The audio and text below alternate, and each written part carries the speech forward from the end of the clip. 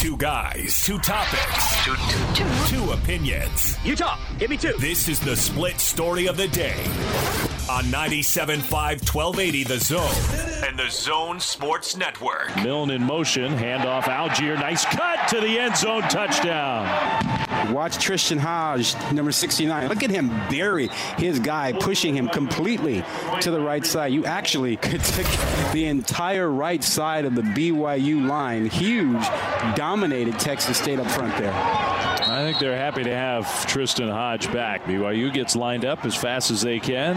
Wilson going deep. Wilson toward the end zone, and it is caught. Milne, touchdown. Take a bow. Oh, my goodness. He comes all the way back to the other side of the field. Another great throw and catch. Dax Milne, who's blossomed into a star. Extra point up and good. It's 35-7. More than one. And they're faking the punt. Good grief. The fake punt up 49-14. Look at him go. He takes a big hit at the end of it. Ryan Rako showed some wheels.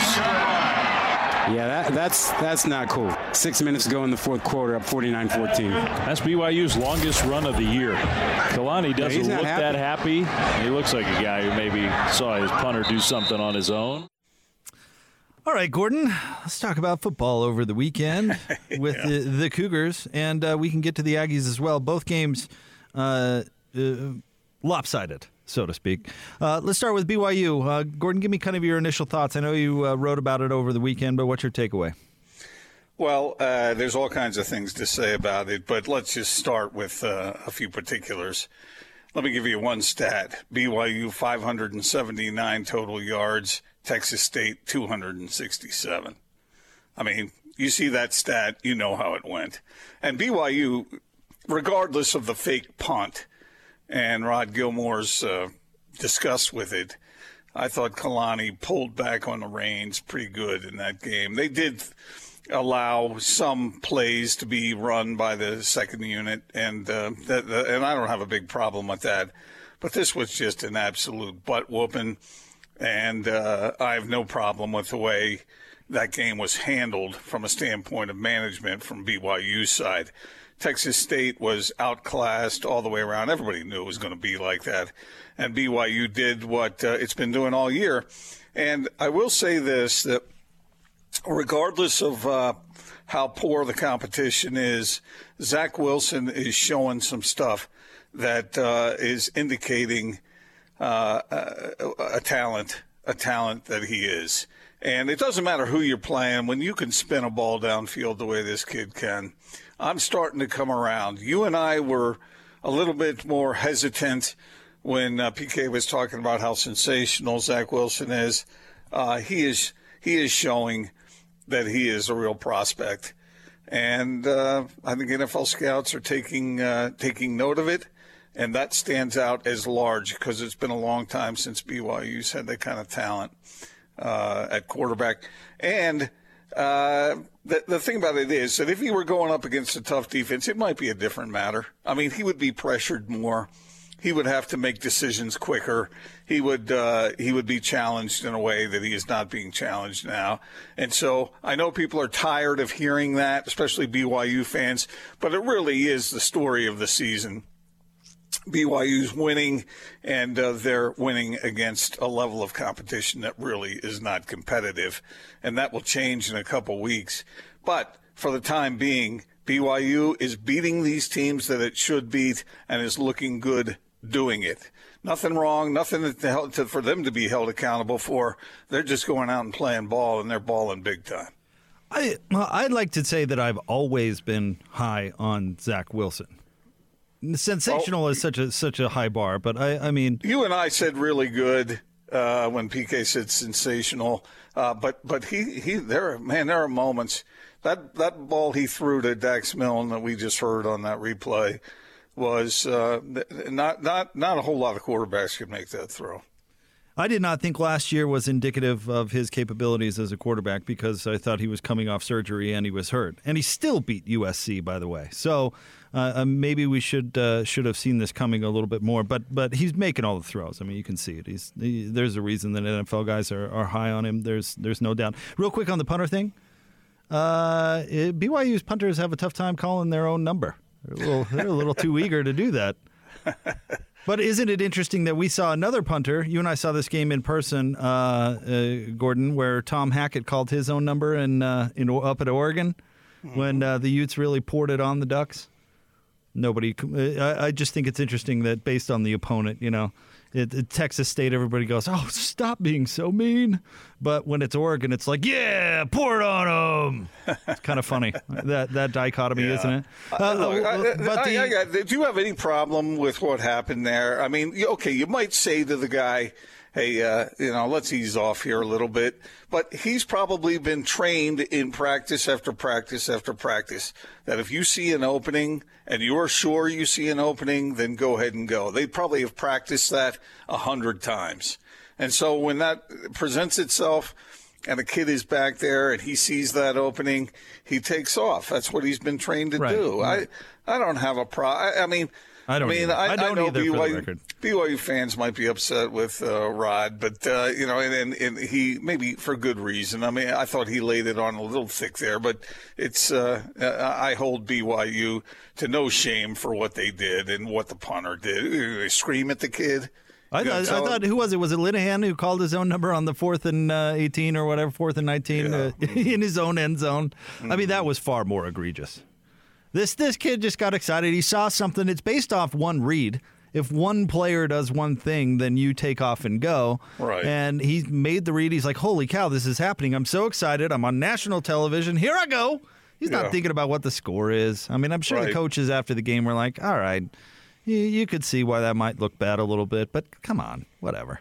Yeah, kid got overly excited. I got no problem with it. Excuse me, not kid. I hate it when they do that. Young adult got excited and whatever. Well, for me, he is a kid. But it's what BYU did offensively in that second half is they slammed on the brakes. And so I don't think there's any room for ripping BYU. I don't think Kalani hasn't done that all year. He hasn't been trying to run up the score. He wants his team to play well, and he wants them to play to a certain standard. And the score doesn't even really matter, I don't think, to Kalani at this point. I mean, I know it's a beauty contest, and with BYU's situation, with the level of competition, they have to impress and all this. I don't think he thinks that way. I think he wants his offense to line up and play football, and he wants his defense to do similar things. You think anybody was upset with Isaiah Kafusi for that interception and that pick six, that terrific run he had coming back? No, he's playing ball. He's playing ball. That's I think the weak-minded want to go after that kind of thing, and I don't even think the players think that much of it. They're just out there balling. All right, Gordon. Let's talk about Utah State and Boise State. 42-13 was the final there. So let me ask you this question because I think the answer to it is very relevant because BYU obviously is going to play Boise State and Utah State. We're the home of the Aggies. So is Boise going to be really, really good, or is it going to be a really long year in Logan? I think it's a little bit of both. I think the Aggies are. I think they're not going to play that poorly. They will come around, and they're not going to play Boise State every week. Thankfully for them, because Boise State's just too good for them. They couldn't stay with that team. And I don't care if those two teams played 10 times. Boise State's going to win every one of them. But Utah State won't. I think they are better than they showed there. And we'll see that as time goes by, although they have San Diego State coming up next. So, and the Aztecs won pretty big as well over the weekend. So we'll see. And that'll be on their home field. But to answer the second part of that question, I think BYU fans wouldn't be quite as nervous if they were playing Boise State at Lavelle's place. But playing them up on that blue turf where BYU, I don't think BYU's ever won up there. Nope. And so how's that going to go against a team that looks like it's pretty darn good? I mean, I watched most of that game, and I was impressed by what I was seeing. But I saw an awful lot of arm tackling or attempts at arm tackling by Utah State. I saw a lot of broken tackles. I saw some uninspired play, especially in the first half. The second half got a little better. You saw some determination in the run game on the part of the Aggies. And like I said, I think they'll come around and they will respond playing lesser opponents. They're just not as good as Boise State. And I don't care if they play now or they play in November. It doesn't matter. Boise State's too good. So I agree, well, on principle with everything you said right there, but I'm a little more concerned about what's going on in Logan because they gave up an incredible amount of yards, 450 total yards they gave up to Boise State. But the good news is they didn't move the ball themselves. Yeah. Getting only 203 total yards, including only 92 yards passing. I mean, are they going to have to lean on Jalen Warren that much? Because I'm concerned about what I saw out of Utah State over the weekend. I'm concerned that I don't know if what Gary's doing isn't working or if they've kind of had a downturn in the talent area, but. I don't know. I came off with a very negative take, I guess, on Utah State. And Boise State is who we thought they were, right, Denny Green? They'll probably be a pretty good squad this year. Well coached, play hard. They got a quarterback that can throw it. 20 of 28, 268 yards and 3 touchdowns. Pretty nice day. I think I think Boise State is going to be good. But I'm concerned about what we saw out of the Aggies. Well, there were a couple of the circumstances conspired against Utah State, in my opinion. One, they're not as good as Boise State. 2, having to go up there to play. And 3, like I said, that defensive effort was pretty lame as far as the tackling. Did you count how many missed tackles you saw in that game? It happened over and over and over again. Yeah, but that has also been true with a lot of programs out there, including the entire conference of the Big 12. I think the sloppy tackling might be a bit of a byproduct of the pandemic and the weird preparation that was so abnormal. So that's part of it, Jake. I mean, that's part of what's going on. I think you'll see Utah State come back and win. I don't know if they'll win a lot of games this year, but they'll win some games. It's not like they're going to play that way every week. This is what happens when I always tell people this, and Jake, you know this from having played tennis, that when you go up against somebody who's better than you are, it puts you in situations that are very difficult to overcome. You start doing things that you ordinarily wouldn't do, and if you do that, then you might be successful on a couple of plays, on a couple of points. But it's going to pressure you into mistakes. It's going to pressure you into things that you ordinarily don't do, and it's going to make you look ugly. And Utah State was made to look ugly in that game because they weren't as good. And when you're not as good, then you start getting goofy, especially in the first game. I expect improvement out of Utah State. I just don't know whether it's going to come against the Aztecs. All right, Gordon, we have some cracking news here.